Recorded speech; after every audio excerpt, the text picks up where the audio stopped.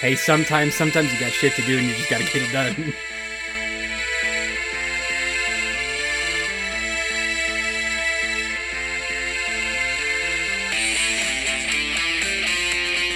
Dad Corner, woodworking, barbecuing, beating the little one. Wait, the kid? Who knows? The little one. Who knows? What has 4 wheels and flies? What? A garbage truck. Oh. Yeah! So dumb. Oh, I like that one. I was wondering where we were going with that. I was that like, was magic good. school bus? No, that doesn't work. I guess that could work, but no, it didn't work for the joke. All right, boys. Well, we're back. Welcome back to Dad's on Dayquil. This is episode 3. We've made it. 3-peat, baby. I'm Jordan, a.k.a. The Gnome. Josh, a.k.a. The Dome. I'm AJ, a.k.a. The Stoned.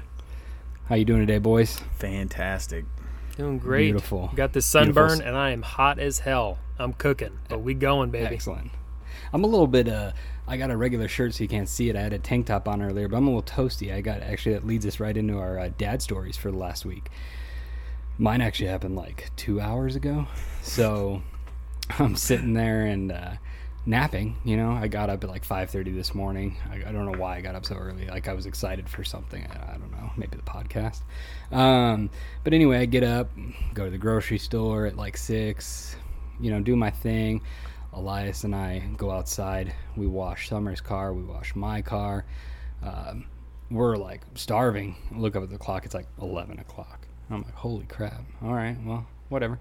So I sit there and we eat some food. And then I'm like, I'm going to take a little nap and a little self-love for a little bit.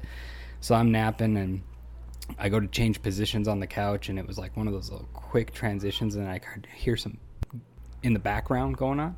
So I check it out and listen. Now I'm awake. I got a solid hour, but I can't complain. But I'm awake, and Summer's over there, John, at Elias, because, you know, video games are life. And so when you come into the room of a kid playing video games, their natural reaction is to be like, turn into what are this you like doing? monster, you know. And mind you, he's on the verge of changing at his age anyway, so it's just extra hormonal. So I get up and I'm like, all right, well, you're done with the Switch, you're done with the TV, you're coming outside. So we go down and hose the back patio off, and this kid's so my kid. Genetics are a funny thing. So, you know, some people you get hurt and you're just like, oh gosh dang it, or Peter Griffin it for 5 minutes and grab your knee and So not me. When I get hurt, I get pissed and I want to break stuff, right? Well, apparently that's a genetic pass on. So I'm washing down a chair outside and I can hear this and I look over and he goes to push this metal chair. He must have come within 1/4 of an inch of the big window right into the living room. And it was one of those like slow motions, like if that window cracks, he's going through it. You just And he like missed fully it. dad calculated that scenario. Oh my God, I got so scared. And then, you know, it threw him a little bit of a hissy tantrum towards him. And then we got over it and we finished cleaning the chairs and the mats that are on the chairs and the tables and all that stuff.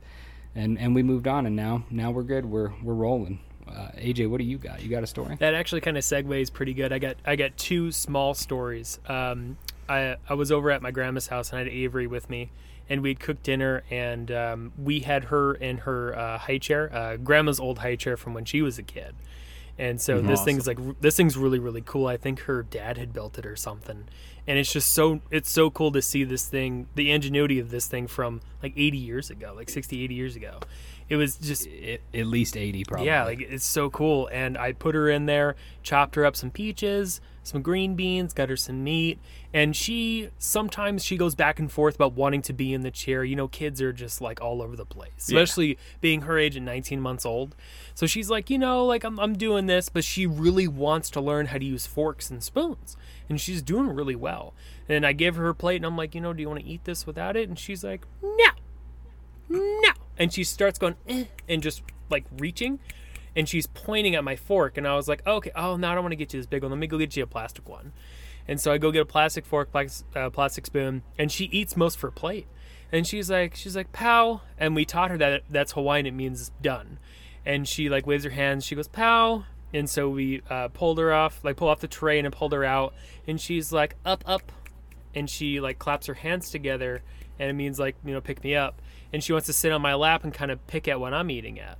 And so she's picking at it a little bit, and she like goes to reach for her plate, and she pulls it over, and she's eating little pieces off it. And there's like probably like half a plate left. There's a bunch of pieces of peaches and some beans left, and she ate all the meat that was on it.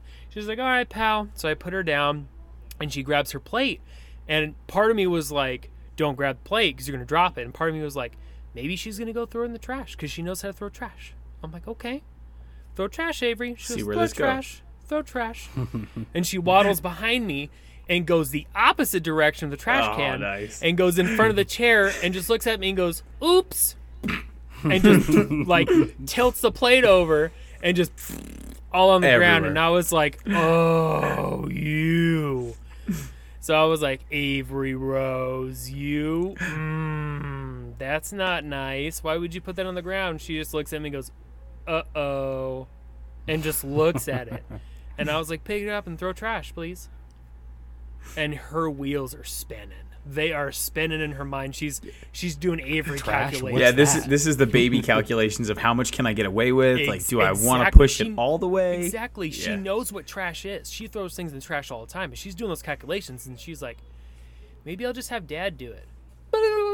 And just like walks away. And I was like, I'm going to deal with you after I deal with this. I'm going to put you in timeout. And then I was like, no, I'm going to put her in timeout first. And then I'm going to clean it up so she knows why she's in timeout. So I put her in timeout, and she's just sitting there on the couch staring at me. And I'm cleaning it up, and I clean up the floor. And she's just staring at me, just like figuring out what had happened. And then I was like, all right, go give Grandma a hug, because, she works really, really hard to maintain a very clean house. So she gives her a hug, and I was like, now give Daddy a hug, You because can I eat don't off like that floor. Exactly. You can really eat off the floor of my grandma's house. She, like, toothbrush cleans that whole thing. And so I was like, give me a hug, because I don't like putting you in timeout. I don't like getting mad at you and getting after you. And she gives me a hug, and she gives me a kiss, and she fist bumps, and we're good to go. And that was just a pure loving dad moment. But she just looked at me and was like, uh-oh, off the plate. And I was like, ooh, you testy little girl, you testy. And my second small story, Real quick before you go on your second story, isn't it weird how now that we're older and we're like, is there something we could get away with doing where we could get sent to timeout? Yeah, we want to be in Like, timeout. Cherish your timeout, kid. You don't understand. One day, you have to just deal with things head on, and you don't get a timeout. yeah. Anyway, Yeah. go ahead. And so my second story, I'd been on a health kick, and I've been really looking at the way I've been eating and not working out, and I've been making a lot of life changes. And so I've been walking a lot. And on yesterday, I walked 7 miles. I walked from my grandma's house to my house. And I walked in my Vans slip-ons. And they were not good to walk in for 7 miles. No. I'm glad to know I can walk that far. But, oh, my God, the bottom of my foot has a blister the size of almost a quarter. Like, it's about a nickel right now, and it hurts. And it's not too bad, but I'm like, I can't do this. And my other shoes were in the garage packed away, and I'm like, I need some new running shoes. Those ones are old anyway. So I'm walking into Kohl's, and it's really, really hot, and I'm sunburned, and I'm just sweating, and I'm like, man, just want to get in and out of here real fast. And I go inside, and the lady's right there, and she's like, do you have your mask? Oh, you have your mask on. All right, cool. Hey, just to let you know, we have no fitting rooms right now. It's, please don't try anything on. We're extending our merchandise to 6 months. And I was like, I gotta try on my shoes. Can I try on my shoes? And she's like, oh yeah, you can try on shoes. There's no problem. Just no fitting rooms. I was like, oh, thank God. I want to go home. We don't care about your dirty ass. Yeah, no, we didn't say you couldn't try on clothes. You just have to do it out in the public. You can't do it in the room. And it was funny because she was like, okay, go and try on shoes. And then she looked right down at my feet and saw that I was wearing flip-flops with no socks on. And I immediately pulled out the socks out of my pocket, and I go, no need to ask. I came prepared, but I didn't want to wear real shoes. And she starts laughing, and she's like, okay, I got you. That's fantastic. I'm not a piece of garbage, trust me. That was such a dad move. So right? Strong dad move right there. So I go over to the athletic wear section. I'm looking, and I'm like, okay, where do I start? I haven't bought a new pair of running shoes in a long time. Then I was like, you know what? I'm a dad now. I should get excited about buying some dad shoes. All right. Let's go. This is what I've been waiting for my whole life. So I'm looking through, and you know, I see the Adidas, and I see the Nikes, and I see the Pumas, and I'm like, you know, I really don't like that name brand stuff because it's just not for me. And it's too expensive. I want something that's just middle of the road, and it'll get me through. I'm not picky about it. Like, I'm like, all right, what do we got here? And I see these Filas, and I'm like, okay, these look like some nice shoes, and they have a tag on it, and it says wide shoe. And I have some Fred Flintstone feet. Like, my feet are super fucking wide. So it's been a struggle all my life to really find some comfortable shoes because my shoes are just so snug and tucked in there from being so wide. And I saw That's because you'll never touch the end where your toes go, but you're gonna stretch. I'm gonna stretch. You know what I'm saying? Shit out the sides. So I was like, okay, let's see how this goes. And I saw a blue pair. It's like blue, black, and gray. And I was like, you know what? I love this color scheme. I'm already gonna wear it with my cargo shorts, my fanny pack. I'm planning on my life right now with this. So I go over and I take them out. I sit down and I put my socks on and I put the shoes on, and instantly, just clicked. And I was like, transported to the front yard mowing the lawn. Exactly. I imagined myself walking in a Gap with my kids, and they're like, ugh, do we have to be seen out in public with, what are these? And also, your fucking fanny pack. And I'm like, yes, you want me to buy you clothes? Of course. And I was just so excited, and I instantly thought of my mom. And my mom was like, always when we were kids, how fast can you run? She always said that to us whenever we put on a new pair of shoes. Go see how fast you can run. So that's instantly what I thought about. How fast could I run? And I took 2 steps and turns out it was pretty slow. I took 2 steps and tripped because there's a big ass wire attached to the shoes. So I grabbed onto the shelf and a couple of boxes came off, and I was like, nothing to see here. Yeah, nothing to see here. If you run as fast as you eat, we're in for a long afternoon. Oh, jeez. Exactly. And so I put these shoes back, and nobody was there to see it. I was like, thank God. And so I went back over, and I was like, yeah, these shoes are good. They're fine. They're good. And I've got my wife some shoes, and I got my son some shoes. And I'm like, okay, you know, let's hobble on over. Let's get some underwear. All right, let's go out to the self-checkout line. And there was nobody in line but the cashier had went to lunch, and there was one customer service rep that was up taking people, and she was like, you know the movie Zootopia? Yeah. Oh yeah. Oh yeah. She literally was the sloth of the DMV, and I was sitting there just like, my arms are getting tired, and these are not that heavy. I've been standing here for a while. I just want to wear these shoes. That's all I can think of. Which is why you're starting to work out, because you're a bitch. Exactly. They have self-checkout at Kohl's now? No. I was going to say, when you said that, I was like, oh, since when? I wish they had self-checkout. I live in the boonies, but I didn't know that. Mm-hmm. So, all right, right to you, Josh. I actually don't really have a dad story this weekend. I was alone, which was kind of nice. So we went to a softball tournament, me and a bunch of guys. We left town about 4 hours out of where we live, a beautiful place called Page, Arizona. And it was amazing, though, because it was really nice to just get away. I didn't have any kids running around. I didn't have anybody else to kind of think about and really worry, where is this at? Where is that at? Who am I feeding? Who am I not feeding? Who's happy? Who's not happy? So that was kind of good to kind of get away and clear my head a little bit. But inherently, no dad story this week.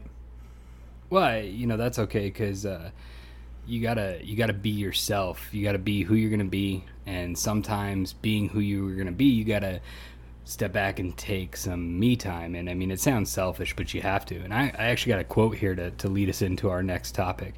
You are not your illness. You have an individual story to tell.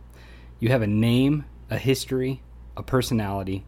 Staying yourself is part of the battle. That's a quote by Julian Cipher.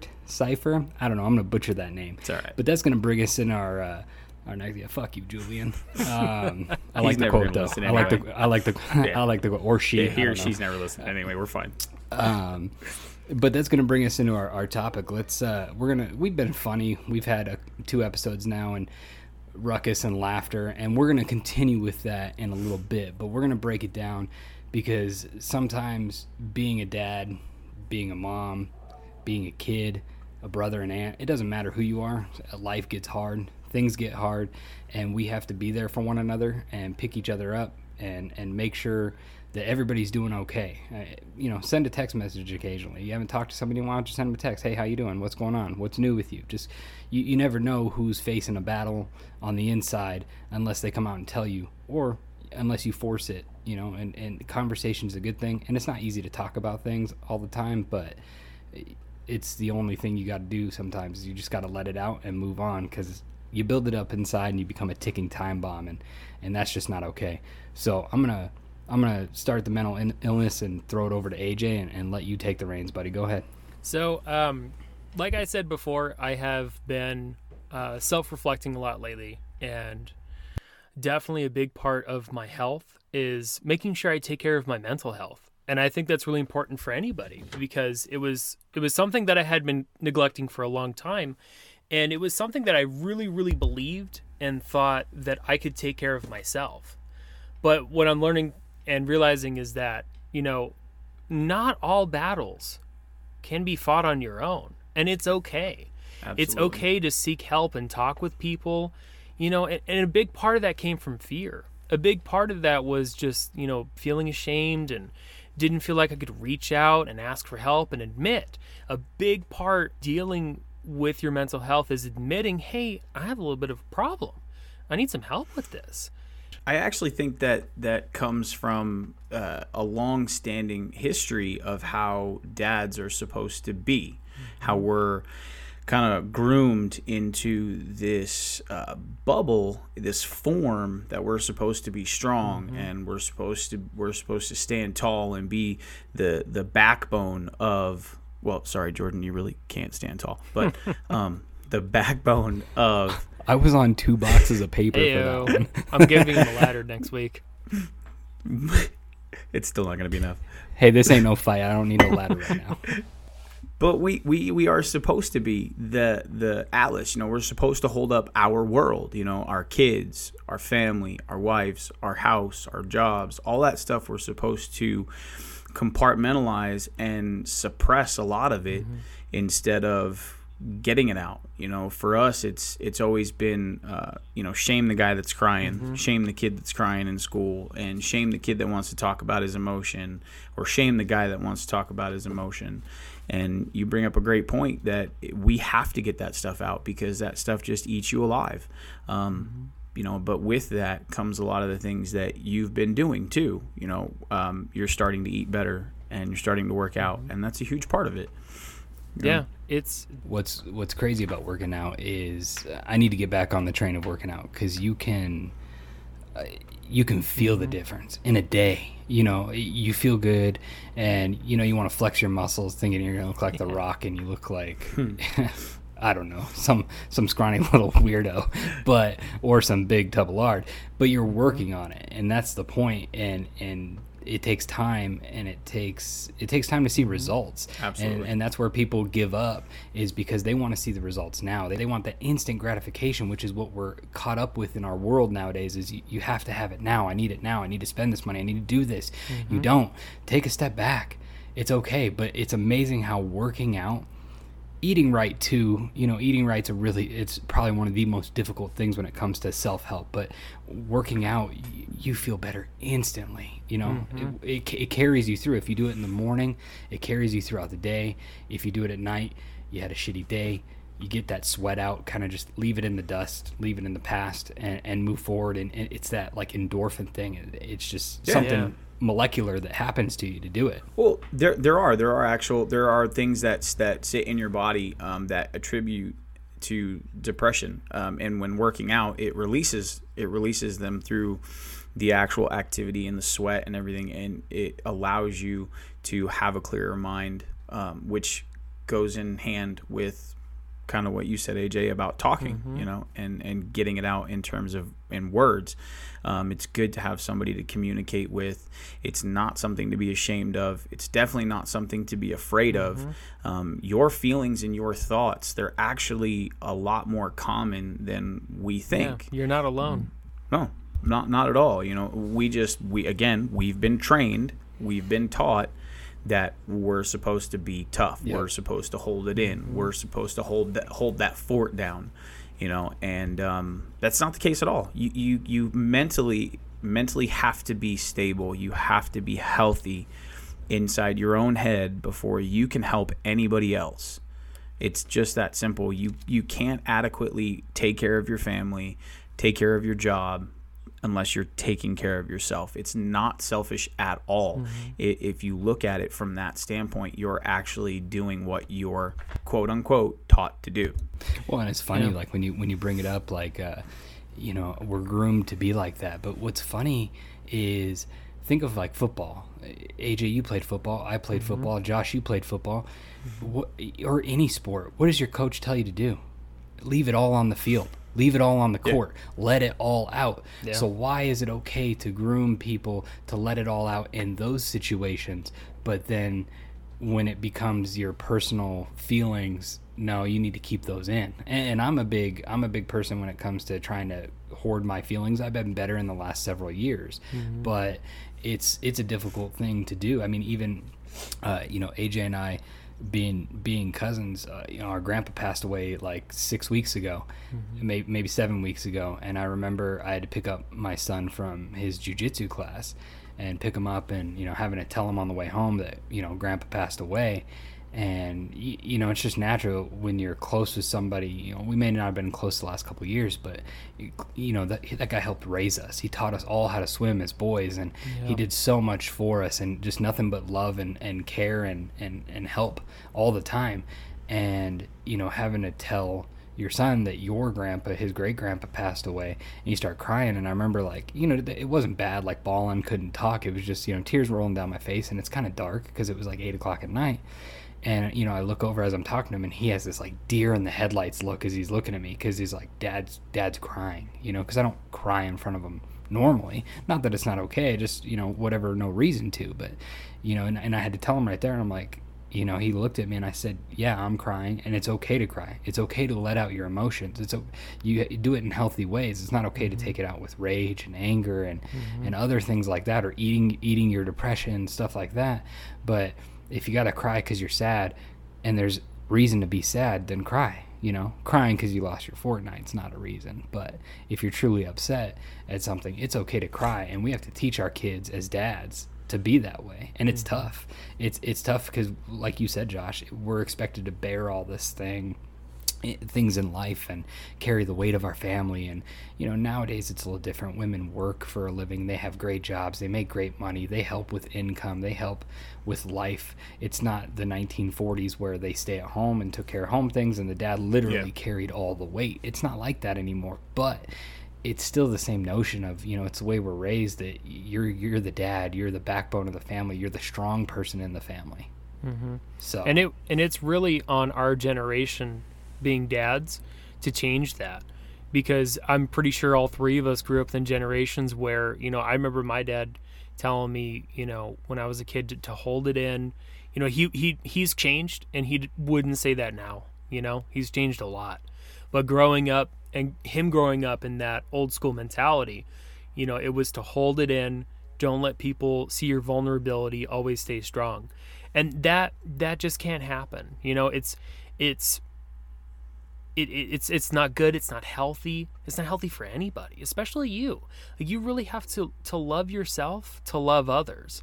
And you have to be okay. You have to be okay with letting out your emotions. You have to be okay and just forgive yourself, move on from stuff that's eating at you. That's something I struggled with, was stuff eating at me, and I just didn't know how to release it. And talking about it has definitely just been the pressure valve going straight left. Just straight released all of this pressure off my back. And I love it. And I'm a giant advocate now. Hey, if you're out there and you feel all of these feelings and emotions just eating at you, talk to somebody. Even if you feel you can't talk to your family about it, you can't talk to your friends out of fear, go and talk to somebody professionally. They are not there to hurt you. They are not there to seek anything against you. What they're there for is to help you. That is the only reason that they're there, is to help you be better with yourself, love yourself. At the end of the road, do you want to reflect on your life and go, crap, I could have lived a much better life and not hurt the people around me by just changing one little thing. Talking. Yeah. Talking, let it out. And it's a ripple effect too. You kind of just touched on it. Is if you don't communicate, if you don't open up, then what do? You sit there and you hold it, you suppress it, and then you start eating. You take that anxiety that you have and you place it in something else instead of even talking to yourself. Even just getting, on a hike, talk to yourself, listen to music, saying those words out loud, whether they're to someone or to yourself, just the acknowledgement and hearing them for yourself is enough to help you get through those moments that you might be struggling with, and I feel like as something that we should recognize as humans, not just dads, but something we should recognize as humans is that masks come in all different shades, right? Like some people they cover their pain by eating, some people they cover their pain by aggression, some people they cover it by making jokes. We should also kind of be a little more cognizant of those things, those cues to say, hey, are you doing okay today? I care about you, just want to make sure you're okay. Because that one sentence, are you okay today, could mean the world to somebody. Yeah, sure. Yeah. Absolutely. And you got to check on your healthy friends too. Like Josh and I, we've known each other for 13 years now, something like that. AJ and I, obviously I delivered the fucking kid. It's a couple years. So at 6 years old, I popped my hands right in there and said, hold on, Auntie Bobby, I got you. And I brought AJ into this world. AJ and I have known each other almost 28 years, and he can call me. He can cry his ass off. I could do the same. It's okay. And even with Josh, it's, we've known each other for 13 years. And sometimes, it's weird when you get a text, because AJ and I just had this conversation recently. Everybody reads text different. Yes. But I know you pretty well, that if you send me a text, I can kind of read it how you say it. Yeah. And so, occasionally I'll send you good today, because I can just tell by your text that I feel like you're off a little. Yeah, you absolutely. You called me out. It was about 4 or 5 days ago now. You called me out on it. And we were. I was just about to get off of work, and I was super stressed out. Some things had happened, and I sent you something about the podcast. We were talking kind of on and off all day, and literally you completely ignored the question, and you were like, "Hey, dude, are you all right?" And those are those cues that we really do need to pay attention to. A lot of things that I try and teach the kids that relate to this actual subject are listening. Don't just sit there and acknowledge that somebody's talking to you.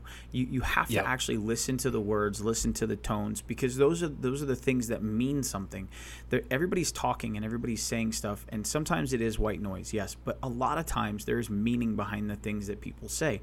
And if you pay attention to it, it will actually get you a long way in terms of friendships and life, and it'll help you build better bonds, not only with people but actually with yourself. Well, and you stole it right out of my mouth. The next thing I was going to say is, obviously you need to be okay with yourself, and sometimes it takes a long time to let things out, and that's okay, but you got to let them out, whether it's professionally or publicly or with a friend, or even in a journal, a blog, anything, right? But the other key to that is you have to be able to listen. You have to be able to help out. And even if you can't understand it, you have to understand that people just need to talk, and they just want to talk, and they just want somebody to listen. That's all it is, somebody to listen to them. And you may not have advice. Somebody could drop a fucking bomb on you, and you're like, speechless. Exactly. What do you want me to say to that? But it's not that they need you to say anything. They need to get it out. Bingo. And if you can say something and you can help them out, then by all means do so. But if you can't, just be there to listen. Yeah. Just let them vent. Just let them know it's going to be okay. You don't have to actually give any type of advice on how to fix their problem. You just have to sometimes say, hey, look, it's going to be okay. No matter what happens in the next step, you're not alone. Like, I'll be here for you. I might not be here standing right next to you, but emotionally, I'll be here for you. And that's how we are for you, AJ. I'm extremely proud of you and the strides that you've made, because the first step is always the hardest. Getting past all the lies that you kind of tell yourself, all the ways that you trick yourself into thinking that eating unhealthy is okay and not exercising is okay. There's always tomorrow, those things, getting over those little humps, man, they're the hardest by far.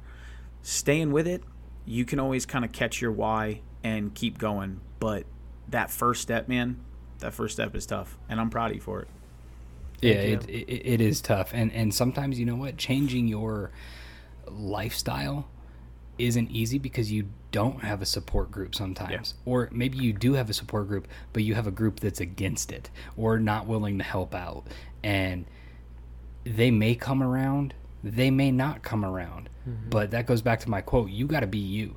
And my mom raised me that way. You be yourself for nobody else but yourself. If they don't like it, you lived without them before, you can live without them again. It may be tough, it may be hard, but if they're real, even if they don't support you at the beginning, they'll come around. And, for sure, like a big thing about mental health, that's the biggest struggle in any shape or form, is fear. Being afraid of stepping up, feeling ashamed, just the anxiety of, what do you think people's gonna say, gonna think, gonna react? But you can't let that eat at you and kill you mentally, because it's, some people may be there for you. Some people may be like, this is where I peace out. But like you said, Jord, if some people do decide to peace out, you lived without them before, you can live without them again. There's gonna be people there for you in your corner, no matter what. And that's your friends, that's your family. And there's so many people in this world. There's so many people that have such big hearts, that have such open minds. You are never going to be alone. Unless you're Hitler. Then you're probably going to be alone. Damn, even that motherfucker wasn't even alone. But listen, you always... But he was alone because he forced people. Correct. Yeah, exactly. But there's so many people out there that will listen to you. And if you think you're alone, like I said, go get some professional help. It's okay. You're never alone. That's why they're there. If it wasn't okay, they wouldn't be there. Yep. But tell yourself it's okay because they are there. They're licensed professional people.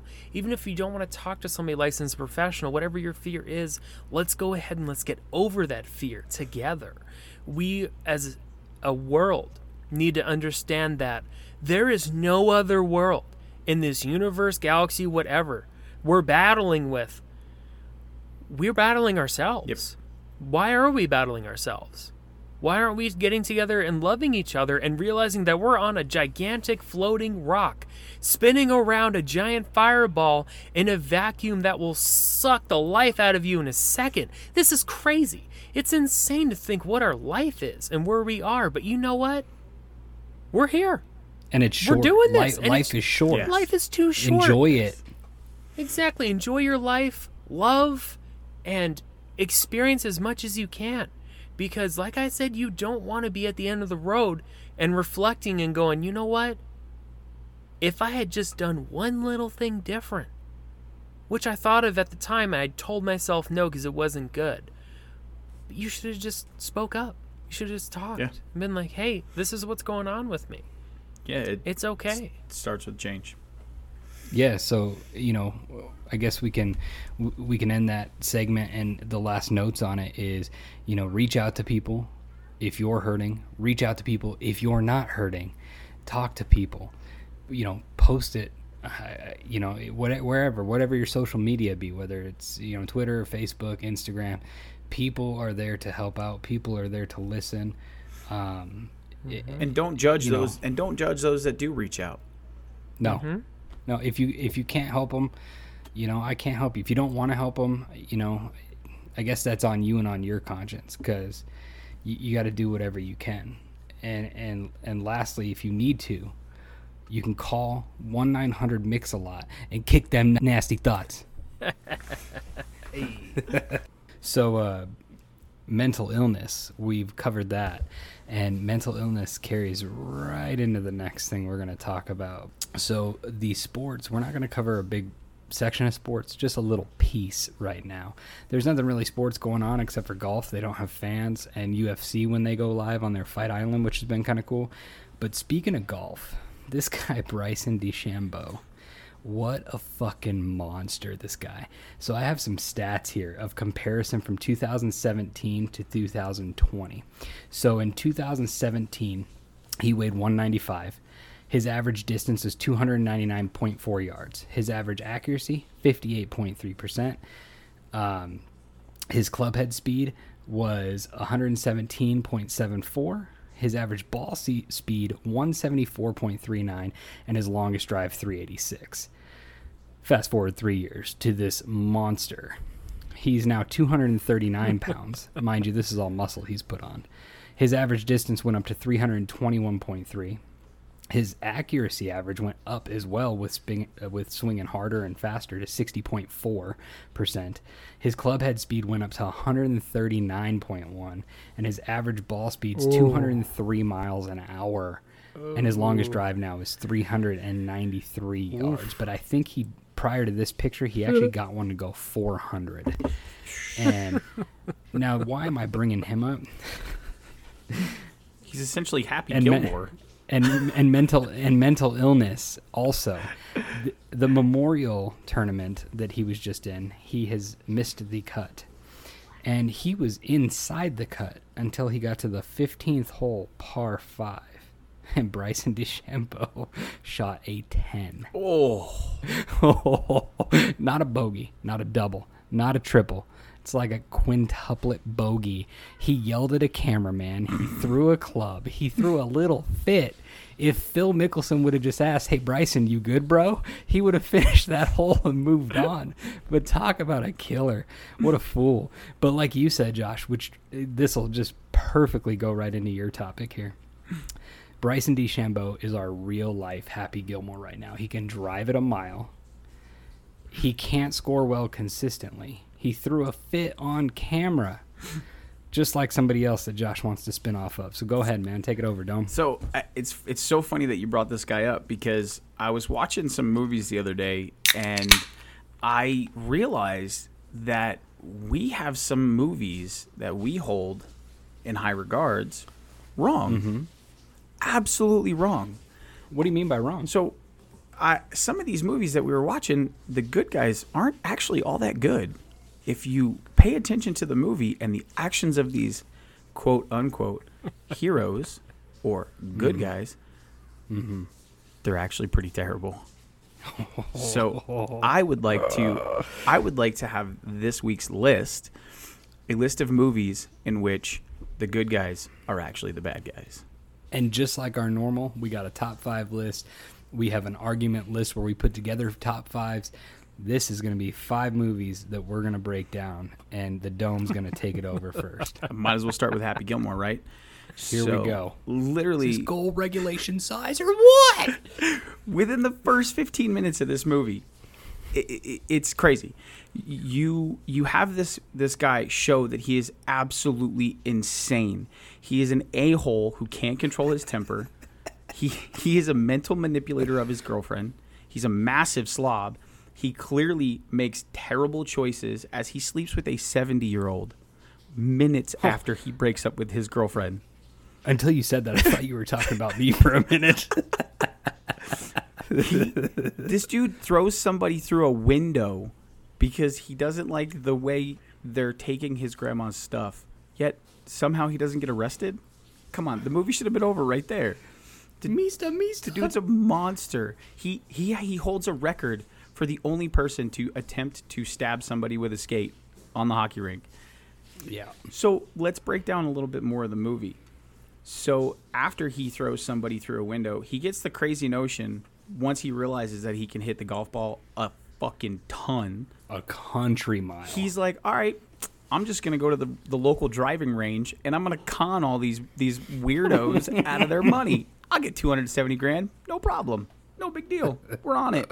He gets to the amateur open. He assaults multiple people, causes multiple issues, and then Chubbs, when he tries to help him and give him advice, he just insults him. And he's like, see you later, dude. I don't like you. Get out of here. I got this. I'm on my own.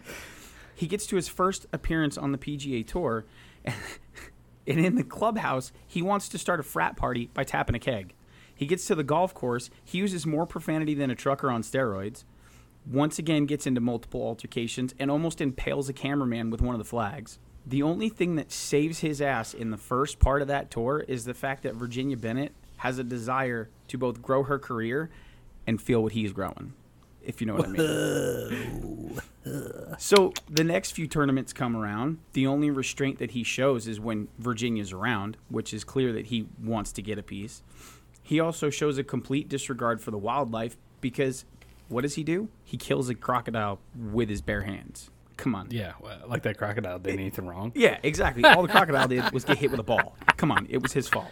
Well, and Nobody on this earth that eats pieces of shit like he does. Quick, Come on. that it was missing an eye, so it's the alligator or crocodile that took Chubb's hand. But how do you know it's the same one? It could have been. It could have lost its eye from a gator fight. Yeah, we don't know. Exactly. You don't even know if the eye was gone. You can't even tell. So his antics then continue. Ridiculous, right?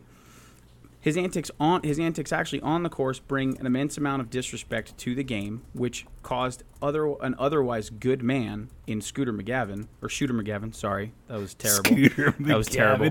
How dare you butcher the greatest apologize. golfer to ever set foot on some grass? I'm so sorry. Jesus. I will punish myself later.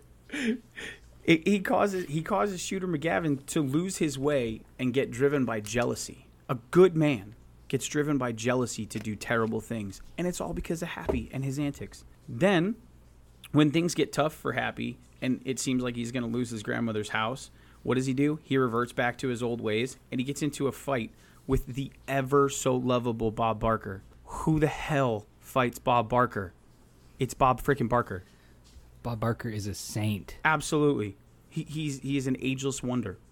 Okay? So, once again, the dollar signs hit Virginia. She saves his ass, sees an opportunity for Happy to get some money with some advertisement, throws him in there. He sells his soul to Subway. Cut to when he gets to the auction, right? Shooter's there. Shooter's like, I'm going to do this guy a solid. I know he doesn't have the money. I'm going to buy his grandma's house. I'm going to get him out of golf. We'll make a deal. It'll be good. You think that's good for Happy? No. You think that's good for Virginia? No. What happens? Greed sets in. Happy then again shows that he cannot make good choices, that he is an absolute trash human being, decides to make a bet with him, right? So now Happy is desperate, has no idea how to beat him. He goes crawling back to Chubbs, who he dropped with the utmost disrespect earlier in the movie. Let me remind you, nothing but a good guy. When Chubbs takes him under his wing, teaches him how to play, and what does Happy do? Happy then surprises him with a gator, which ends up killing him. What a dickhole move. Really? Come on. Terrible. So then what happens? Oh, I also forgot to put in there that Happy finds his happy place. Did you ever notice what his happy place was? Yeah, it was gambling and drinking. It's a den of sins. It was sex, beer, drugs. His grandma was playing slot machines. Come on. That's not good for kids. Not at all. Set an example. Not at all. What was Shooter doing? He was probably polishing his golf clubs, getting ready for a match. He was practicing. Maybe reading the Bible a little bit. Yeah. Maybe making some Ovaltine. He was doing good helping things. Some children out somewhere at like an orphanage or something. Yeah, no. Yeah. So now Happy somehow wins the golden jacket. Blah, blah, blah. But you'd think that it would end. The movie ends with them walking into the grandma's house, and you know what they're going to do? They're going to live there and mooch off of her. That's right. Happy's a terrible human being. That's right. And Virginia gets no credit either because she's going to move in to your boyfriend's grandma's house. Yeah. Come on. What are you guys, like 30 years old? Get a life. You're not even married. Get a life. I don't understand how he's a hero. I don't get it. It makes it really hard, and you get those stories that are one-offs that 99 times out of 100 Shooter McGavin's going to take that golden jacket. That crazy tower's not going to fall down, which the only reason that Shooter bought that guy some Red Lobster and paid him some cash under the table, the only reason was he was trying, which by his own mistake, he's such a good guy, he should have gotten down and not gotten to the level of Happy Gilmore, but he had nothing else to do. Yeah. So he stooped down to that childish level and hired some guy, which then in turn probably cost him the gold jacket. Absolutely. But And it was all because of Happy's antics. Happy couldn't just show the game and those that were playing the game the respect that was already earned. Happy was a newcomer. That's right. He had no business bringing these types of crowds into golf and doing all these antics, riding the club like a bull. He beat up multiple people, and the only reason why he didn't get kicked off was because of the dollar signs that these people saw. It's terrible. Yep. Exactly. And that's so weird that all these guys tried all their lives playing this game this way. Like, this is The their way to correct do way. it. One guy Yeah. comes in here. The correct way. This one guy comes in here, and all this PGA sees is dollar signs and ratings. And they change the whole thing for one guy. How fair is that to everybody else there? And like you said, Josh, when Shooter McGavin went over and tried to tell him, you need to kick this guy off the tour, he is a bad influence Yeah. for everybody else around. Yep. Dollar signs. That's all that guy saw in his mind was Greed. dollar Shooter was signs. trying to preserve And the now good all name these- and the good nature of the game. Yeah. Exactly. And The only cool thing, in my opinion, about Happy Gilmore as a scum of the earth person character that he was, the only cool thing was his personalized hockey putter made by Odyssey. That was pretty amazing. That was pretty cool. And speaking of hockey, Josh, you got one more to cover, don't you? I do. The other movie that I wanted to cover was The Mighty Ducks. 1, 2, or 3? We're gonna stick with one. I could go into all three, but we're just gonna stick with one, and I'm gonna show The you OG. show you a few pointers on both the kids and Gordon Bombay. So All right, Cake Eater, take it over. the movie opens to Gordon Bombay using dirty tactics to win a court case. Right? He then Typical lawyer. He then only worries about his promotion, then gloating in his office, treating his coworkers like crap. He gets shot down by his boss. So what does he do? He goes out and gets drunk, gets a DUI, disrespectful to the cops when they pull him over. So you think, all right, cool. He's gonna get punished. You think someone like that? No. He gets mad. He gets mad when he gets punished. He doesn't take it like a man. He becomes a little baby, and he gets upset that he was getting punished.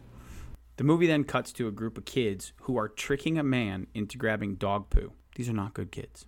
Good kids don't make a good Samaritan picking up someone's purse on the ground touch dog poo. It's messed These up. are kids that don't do chores, No. that No. don't respect their parents, and their parents probably aren't around. Dude, they're running probably around the busy streets in being single Minnesota. moms working in a diner, not even paying attention to what your kids do. Exactly. What kind of kids are these? So then the guy... They're not like those Hawk kids, I can tell you that. Exactly. So then the guy, Gordon Bombay, drives a limo onto the ice where these kids are playing, putting everyone's lives in danger. So What an idiot. absolutely. Who would do that? Absolutely. So you think, all right, no big deal. The kids then turn into hooligans. They jump on the limo. They start trashing the limo. They get inside. They break inside. They start stealing the guy's candy and all this stuff. It's insane. Gordon constantly insults the kids during their first game as they show their disrespect in return and ignore any advice that he gives them. When he gets frustrated in trying to teach them how, he resorts to cheating. Instead of teaching them how to play, he teaches them how to take falls. This is not the sign of a good man. Of course he does. So then you cut to Hans, the only genuinely good character in this movie, who tries to help Gordon by giving him great advice and a free pair of skates. What does Gordon do? Nothing. He doesn't even offer to pay for him, and all he does is he reflects on a moment with his dad, which then makes him upset that Jack Riley, his old coach, tainted these memories, and it makes him just have this insatiable desire for revenge. You can see it in his eyes. So he starts making a plan. Step one, he's like, all right, I already pissed off the kids. I got to get Charlie back because I got to regain their trust. So he goes after Charlie. But when he goes after Charlie, he kind of forces his way into the house. If you watch it again, the mom's like, no, we don't want to talk to you. You upset my kid. Get out of here. But instead, he seduces them both.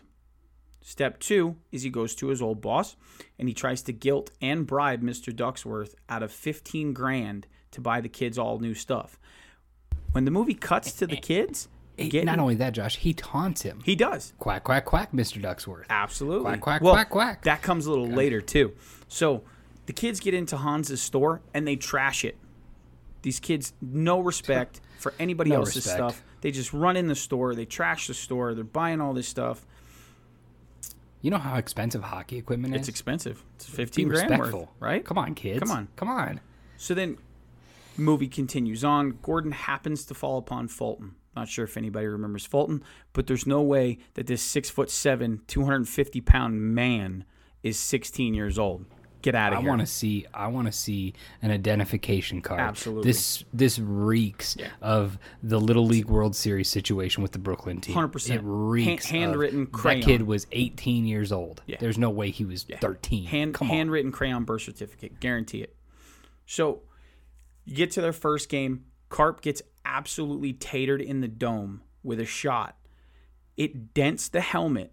What does Gordon do? Gordon's so consumed with his revenge plan, he just throws him back on the bench and immediately turns to look at the clock to see how much time is left and says, okay, we got this. Let's get out there. Nobody comes to help him. You don't see any medical at all help this kid. So then Gordon happens to stumble upon the boundary change, right? And what does he do? He steals the Hawks' best player. Has no care in the world for this kid's friends, for this kid's future, what this kid wants, what's best for the kid. All he cares about is winning, and he takes that kid and snatches him from everything that he's known, all the hard work that he put in with that team. Gone. Done. He's a Hawk. He belongs as a Hawk. Yeah, exactly. How can you just live with yourself and just knowing that you just completely stole that child away from everything he had He's a worked proper for? kid. He belongs with the Hawks who are doing proper things, playing hockey the hard way but the correct way. He doesn't belong with these kids that are causing mayhem and ruckus Absolutely. and trouble. He respects, I guarantee, Adam Banks respects everything, Yeah, every penny While his dad Adam has Banks spent. is practicing and working hard with his team, the rest of the kids that are on the Ducks teams are getting detention in school. And then what does Gordon do? Gordon comes in, pulls a few strings, gets him out of detention just because he wants to win. Let's just go ahead and cut to the championship game. Things start off a little rough for Banks. Gordon does nothing to help protect him, just leaves him on the ice. It's clear that they're trying to get after him, but Gordon only cares about revenge. He only cares about winning, so he leaves him in. And what happens? Banksy gets hurt. Out of the game. On a stretcher. Hurt. No regard whatsoever for this kid's life or future. Again. Oh, and mind you, when he got hurt, the way the movie spun it was like that this kid took an absolute whack at him. I think what people don't realize is that one of the Duck players was trying to trip up this other kid, and he came over the top trying to stabilize himself, but he's young. No, he's not as good he doesn't have on his balance. skates as an adult NHL player, and he accidentally comes down, and he just karate chops Adam Banks in the arm from behind with the stick, which was completely unintentional. Absolutely. Completely unintentional. You think that Gordon would be more worried about the rest of his team and how they feel about what just happened, but instead he goes right up to Coach Riley, and in front of all these kids, mind you, he threatens him. Of course right? he does. Of course he does. So somehow Gordon then decides to concoct this series of illegal plays that helps the Ducks win. Cut to the end of the movie where the Ducks actually win. It's based on luck. They didn't actually have the skill. Few things happened. Charlie happened to get one by. That triple deke was weak, but whatever. But here's the kicker. Gordon then, after gloating and celebrating, he hatches this most elaborate scheme of trying out for the NHL, to get out of being Charlie's new dad and further coaching any of the Ducks. Yeah. What a chump. It's an What ultimate a scheme is chump. to be like, oh, I'm going to go ahead and try out for this professional hockey team. I'm sorry. I can't be around to help you with your homework anymore, kid. Didn't really love your mom either. See ya. Oh, what a joke. That's just depressing. I can't believe I spent my entire life liking that movie. You broke it down so perfectly. There's another movie, and it's not me that's going to cover it. It's The Stoned. AJ, what do you got for us? Day. You know what I got? One movie that I loved from my childhood, and now reflecting as an adult, I went, whoa. There's a lot wrong with this movie, and we're letting our kids watch this. And that movie is Matilda. And I'll tell you why. I love you, Danny DeVito. I love you to death. But man, I think we really needed to rethink this movie when you shot it. This whole movie is from the perspective of a child. This entire movie is from a perspective of a child that is going to reflect on and influence our children. Now, we don't know the whole facts of the movie. We only see it from her point of view. I'll give you some examples. She thinks her parents going to work all day and doing this stuff, she doesn't quite understand what they're going to do, and so she's processing it in these ways that's not correct. And it's showing that our kids, oh, this is the way this is going on. Well, maybe your mom's not going to bingo. Maybe she's going to do something else, and you're just interpreting it as, oh, she's going to do something more important than watching me. She could have been working. Or we're going to do this, or we're going to do that. And and you think you're just so alone, but maybe there is somebody there, and you're just putting them out of your mind. And then it shows her taking care of herself and making this breakfast, and she thinks it's just perfect. But what if it's not? What if it's from the parents' perspective and we look at it and we go, whoa, that's not good. You ever had your kids make you food and they're that young and they think it's perfect? It's not perfect. It's not good. We put on that face and we go, I love it so much. You know what? It's so good. I think we should save it for later. Let's save this for later. I'm going to scarf it all. And then you do what you got to do, and you're like, what, this is amazing. But you can't eat it because it's not good. What, little 3-year-old is going to make the perfect pancakes? I don't know a 3-year-old that's going to make the perfect pancakes. I don't know any 3-year-old that makes perfect pancakes. That's crazy. It's absurd. It took me a long time to make really good pancakes. And then also, you're running away every day to go to a library that is miles and miles away. Maybe that's on the parents. But at the same time, she should not be doing this. She should be going, I don't think it's good. Running away from home all by myself all this time, going all this way. Something should trigger, and it's just not triggering. And it goes to show that she just talks her way into everything. That this librarian is like, what are you doing here? Why are you here? Where's your parents? And she talked her way out of it. And it's like, that librarian just put herself in that position because Matilda didn't have to go out and do that, but she did. So now she put somebody's job on the line. And it's like, whoa, that's not good. That's not okay. We shouldn't be having our kids be influenced by this little girl who's having, other people put their jobs on their line because she wants to go and read some books. Maybe she should just go to her parents and be like, hey, can I read some books? Is that okay? And another big part of this movie is that her perspective about her parents and her brother, when we're all growing up, things are just weird. Things are strange. We don't understand a lot of this stuff. And, her brother may come off as mean. I probably came off to me and my brother. My brother came off mean to me. But it's not indefinite. And it's not it's not incredibly defining. You're going to find out later that things are different. But if you give this perspective to our kids nowadays, and that's how it's always going to be, that's defining and that's bad. Siblings, they fight all the time. It doesn't mean they don't love each other. It doesn't mean that, they hate each other. They fight all the time over dumb stuff. Exactly. And I have nothing to say there. I was an only child, so I was gifted. I'm sorry about that. But go ahead, AJ.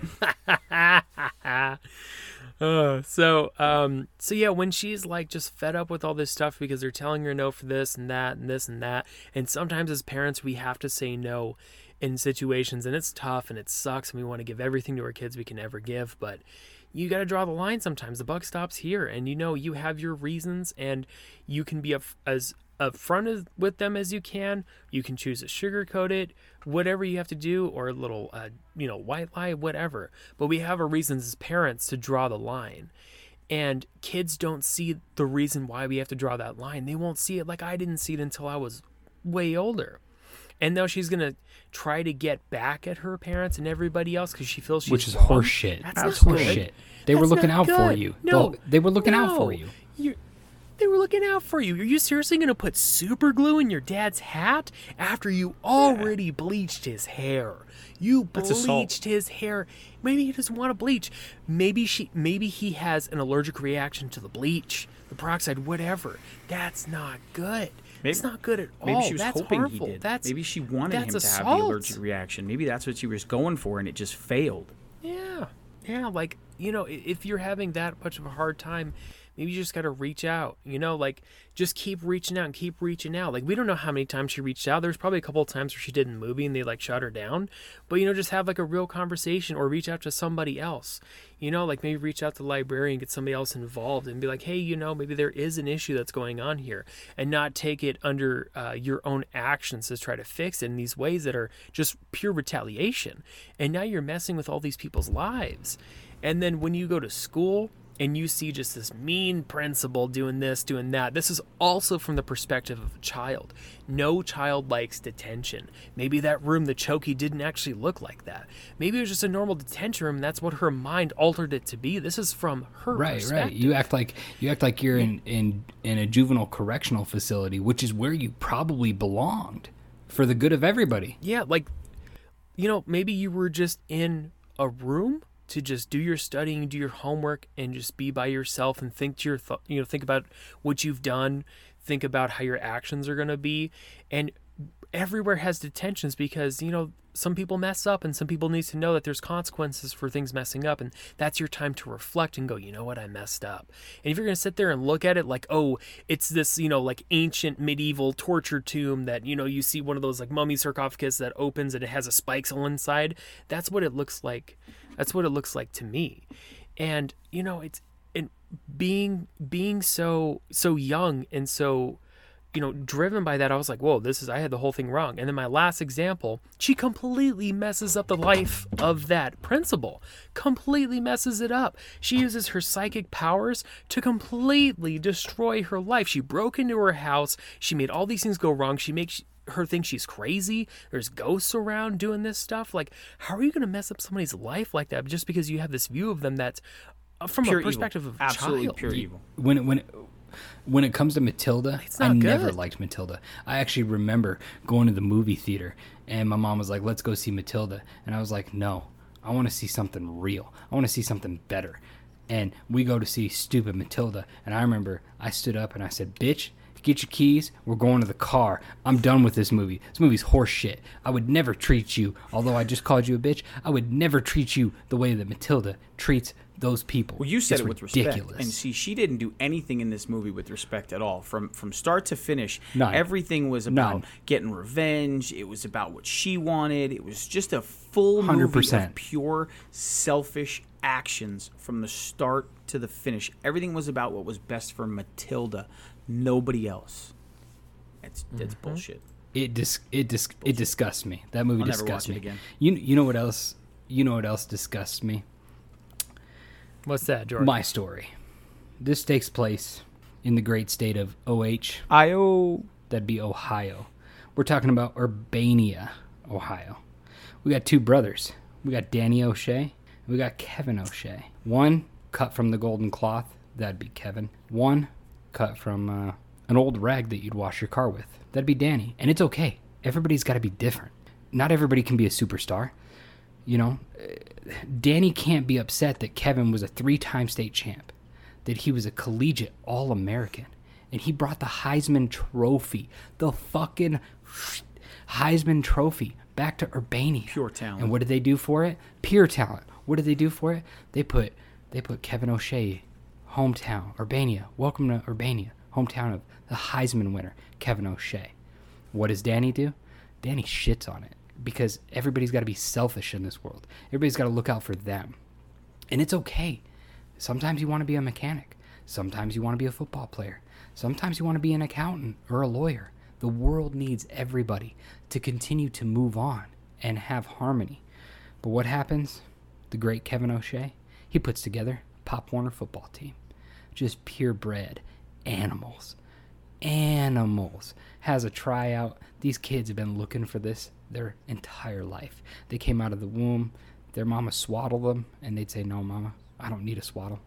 I need a helmet, and I need football pads, because I'm going to play for the great Coach O'Shea in the great state of Ohio.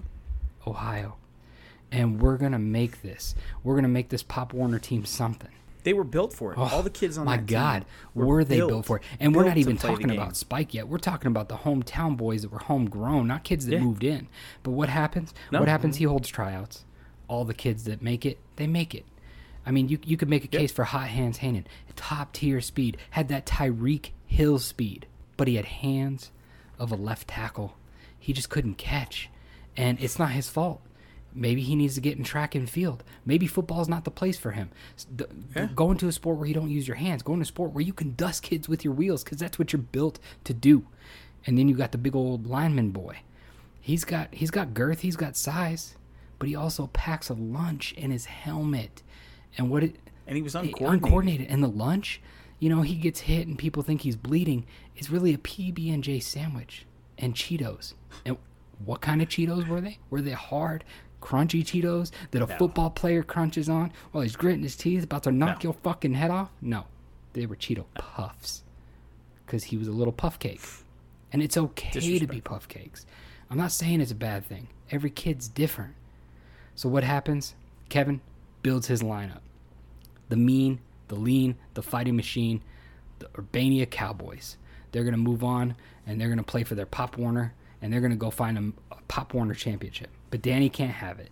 Danny's got to say, nope, Kevin, you've screwed me over for the last time. You screwed me over because I was a scrawny kid and I wasn't coordinated, and I'm blaming you. I'm not blaming my parents. I'm not blaming genetics. I'm not blaming the will of life that I was meant to be something else. I'm blaming you because you were something and I couldn't be that something because I tried and I failed. It's okay to fail, kids. It's okay to do something else. But no, not to Danny. Danny's got to build his own team. And in fairness, his daughter Becky, Kevin's niece, the Icebox, it's okay to be a girl and play football. I'll never say no to that. And maybe Kevin made a mistake. The Icebox was probably the best player on the field. But Kevin let it get in his head. Kevin let it get in his head that girls don't belong playing football, which I don't agree with. So I think he did make a mistake there. See, I actually think that it's the opposite of that. I think he was being overprotective. I don't think it was that girls couldn't play football. I think that was just a spin that everybody wanted to believe because at the time the movie came out, that was a big thing. I think that really it was him just being overprotective for his beautiful niece that he didn't want. I didn't to think get of hurt. it that way. Thank you. That's a solid point. Mm-hmm. He was looking out for his niece. He was afraid that maybe she'd get hurt, and then somebody's gonna say, well, why was a girl playing football? She didn't belong on the field with them boys. Them boys are animals. Bingo. And that's not fair. Maybe it didn't work out that way, but I see what you're laying down there. So Danny comprises this team of degenerates and misfits, kind of like the Mighty Ducks. These kids don't want to play football. They want to be on a team, but they don't want to contribute to the team. And that's the problem. If you're going to play a team sport, you have to be a contributor. They get the Asian kid that can barely kick a 15-inch bouncy ball. He can barely do that. You got the kid that packs his lunch. The one good thing is you had a kid that was pretty smart that could draw up some trick plays, which we'll get to those trick plays later. And then it seems like they can't get anything right. They got old stinky pads. They got the weird little weird little kid in the bubble wrap who doesn't want to play football, but his mom is insistent, making him be something he's not meant to be. Forcing this kid who is maybe 60 pounds to play against these 80, 90-pound kids. And then we get to the point where these two old gentlemen give both brothers a call to let them know there's a new kid in town. Just got into town. 10-year-old, built like a linebacker from a junior class in high school. This kid's monstrous. Do I think that he was overage? Absolutely not. He looked like a 10-year-old. He carried things around. He did good, right? So Danny O'Shea goes over there, and what's he do? He lies to the dad and says, yeah, I'm the great Coach O'Shea. He doesn't say that he's the Heisman winner, which I could blame the dad a little bit, that if you're apparently that big of a sports fan, you tell me you didn't know what Kevin O'Shea looked like. I know what Kevin O'Shea looks like. In my nightmares, in my dreams, I could draw Kevin O'Shea. The man is a legend. Heisman Trophy winner legend. So then, eventually, Spike's dad finds out. And rightfully so, he rips him, kind of like the Adam Banks thing, but opposite. He rightfully rips him from these degenerate kids and puts him, he rights the wrong, and he puts him on the Dallas Cowboy team, the little Urbania Cowboys, right? So now let's fast forward a little bit. They find a quarterback who's slinging toilet paper in a grocery store, and he's got a good arm. There's no doubt about it. The question is, why wasn't he at the tryouts? Because he should have been on the little Cowboys team, not the little Giants team. Correct. So we fast forward. Becky comes to her senses and decides, you know what? My uncle's right. I shouldn't be playing football. I might get hurt. I'm going to be a cheerleader. But she doesn't tell her dad, because her dad's going to blow a gasket, because all he cares about is trying to oust his brother and all his accomplishments that his brother put in the hard work for while you were living at home doing your normal thing, which is okay. But you weren't Kevin O'Shea.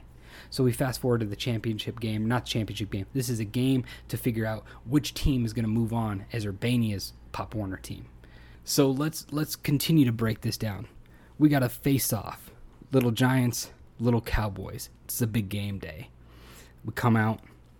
We get to the coin toss. And what happens? Kevin tries to say to Danny, in his right mind, says, hey, let's just stop this now. We don't need to continue. Your kids are going to get hurt. My kids are meant to play this game. Your kids are just fighting for their position, which is, it's great. It's fantastic. But I don't want these kids to get hurt. I don't want it to, I don't want my kids to have guilt on their conscience for hurting another little kid. Exactly. He doesn't want anybody and Danny's, going to the hospital. He doesn't want to ruin anybody's, life. Right. And what does Danny do?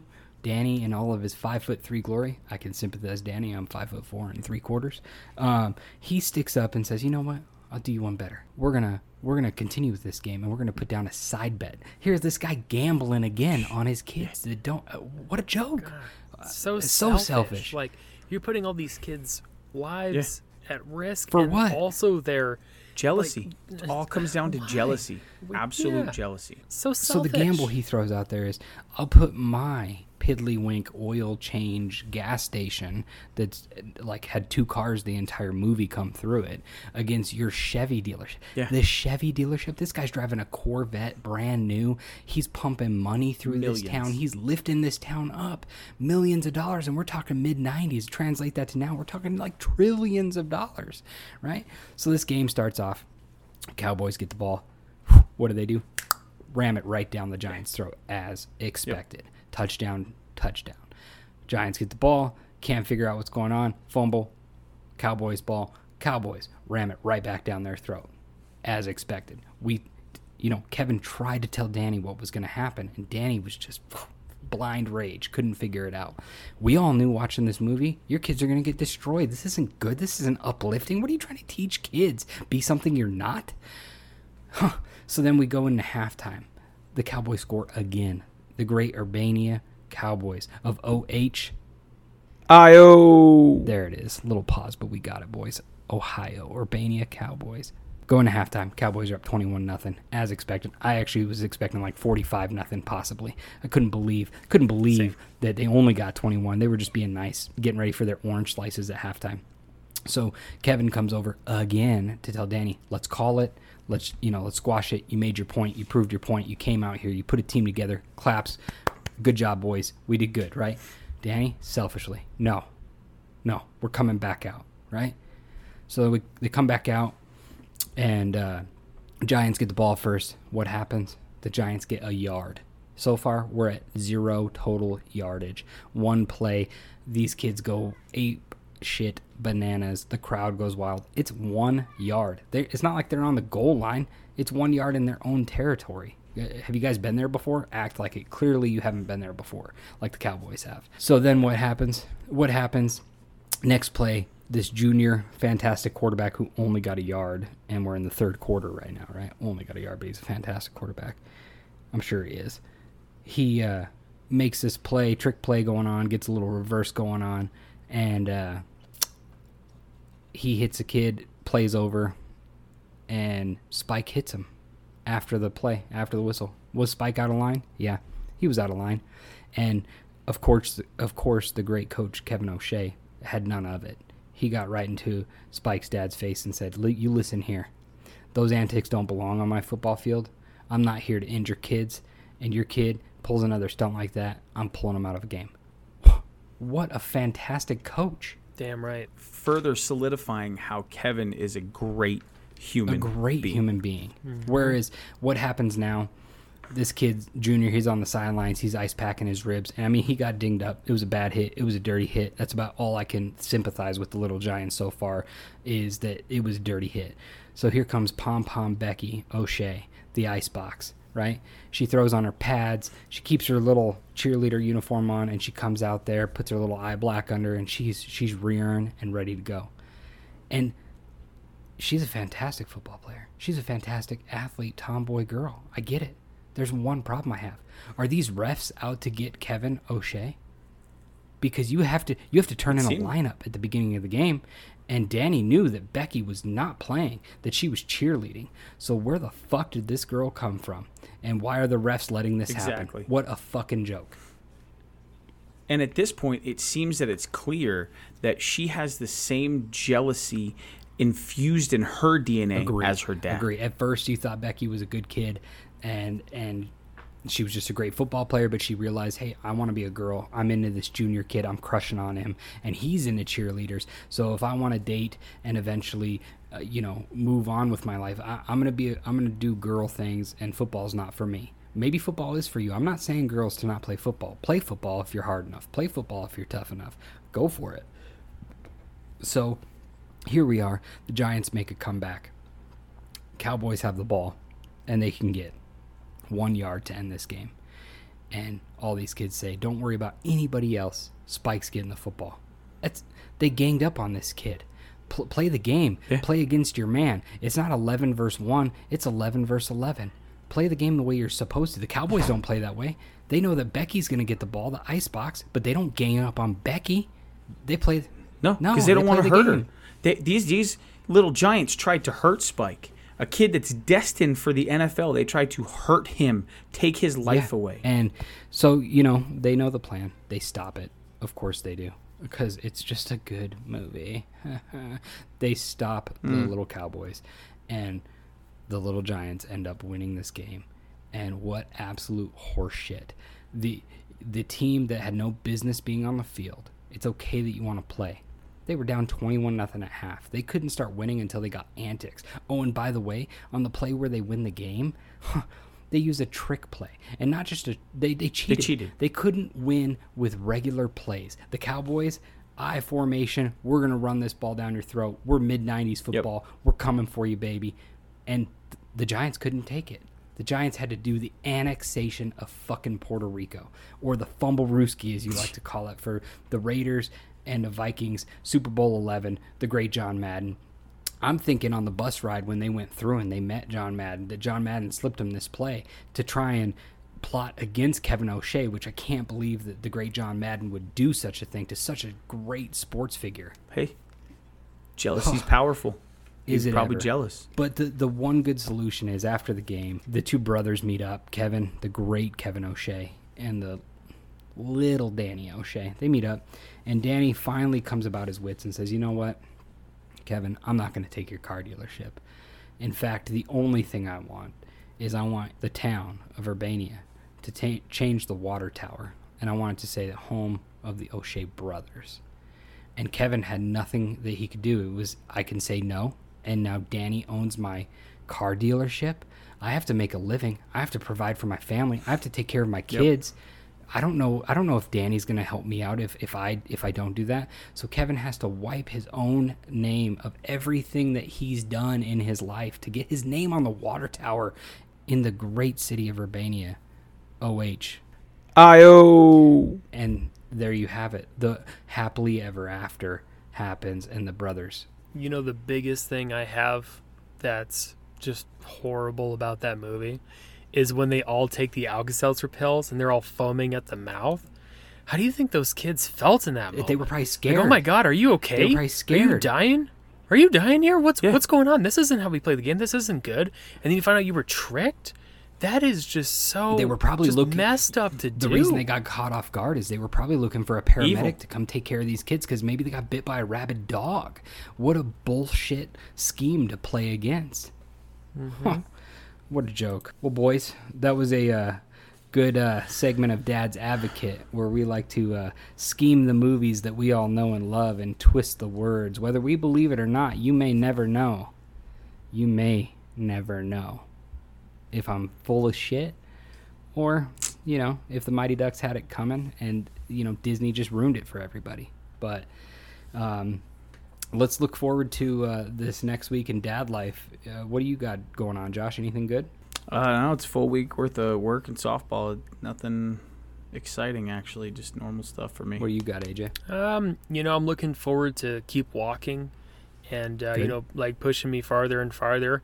Not to the milestone of where I got to, the 7 miles. That was a pretty rough trip, but That was a bit much for the beginning. definitely keeping on pushing the 3 to 4 boundary. I believe I could do that. I got a good walk going on. I got some lovely trails. It's beautiful outside, and I think it's actually helping out with my lungs and my asthma a bit, and getting that into shape, and getting over some pollen and other stuff that's outdoors, being outdoors as much as I can, and actually I've went on a hike the other day up at Mount Charleston, and man, I've been missing out. I haven't been up there in years. I need to go out there and hike more and be in nature and be in the wilderness and take my kids and my wife and everybody and be like, yo, let's get away from our phones. Let's get away from everything. There's no cell service out here. It is us. Let's look at the stars. Let's look at the trees. Absolutely. Let's look at nature.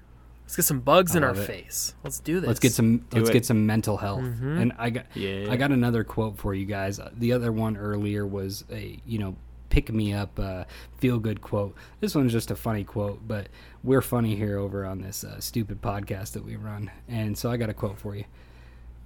And I realized I don't know who the fuck said this, but I got it.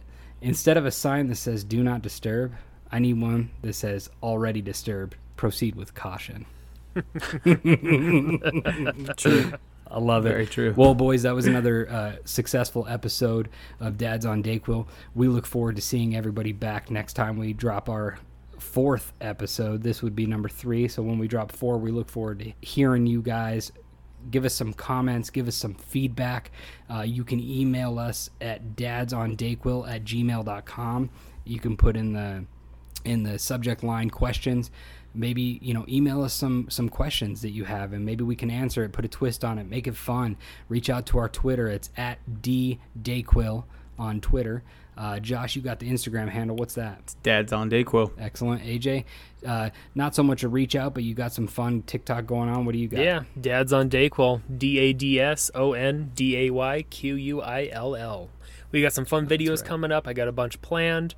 You know, it's going to be a whole lot of fun. And, you know, let's get that FAQ running. I love that idea. Let's go. Let's go. I want to know what everybody's thoughts are. Email us. Reach out. That's right. So email again is dadsondayquil. That's DADSONDAYQUILL. Always 2 L's at the end of Dayquil. But DADSONDAYQUILL @gmail.com. It's been fun. We look forward to seeing you guys later. Peace out. Peace out. Hey, Jordan, so forgot to tell you about this guy that started a nightclub for those people with erectile dysfunction.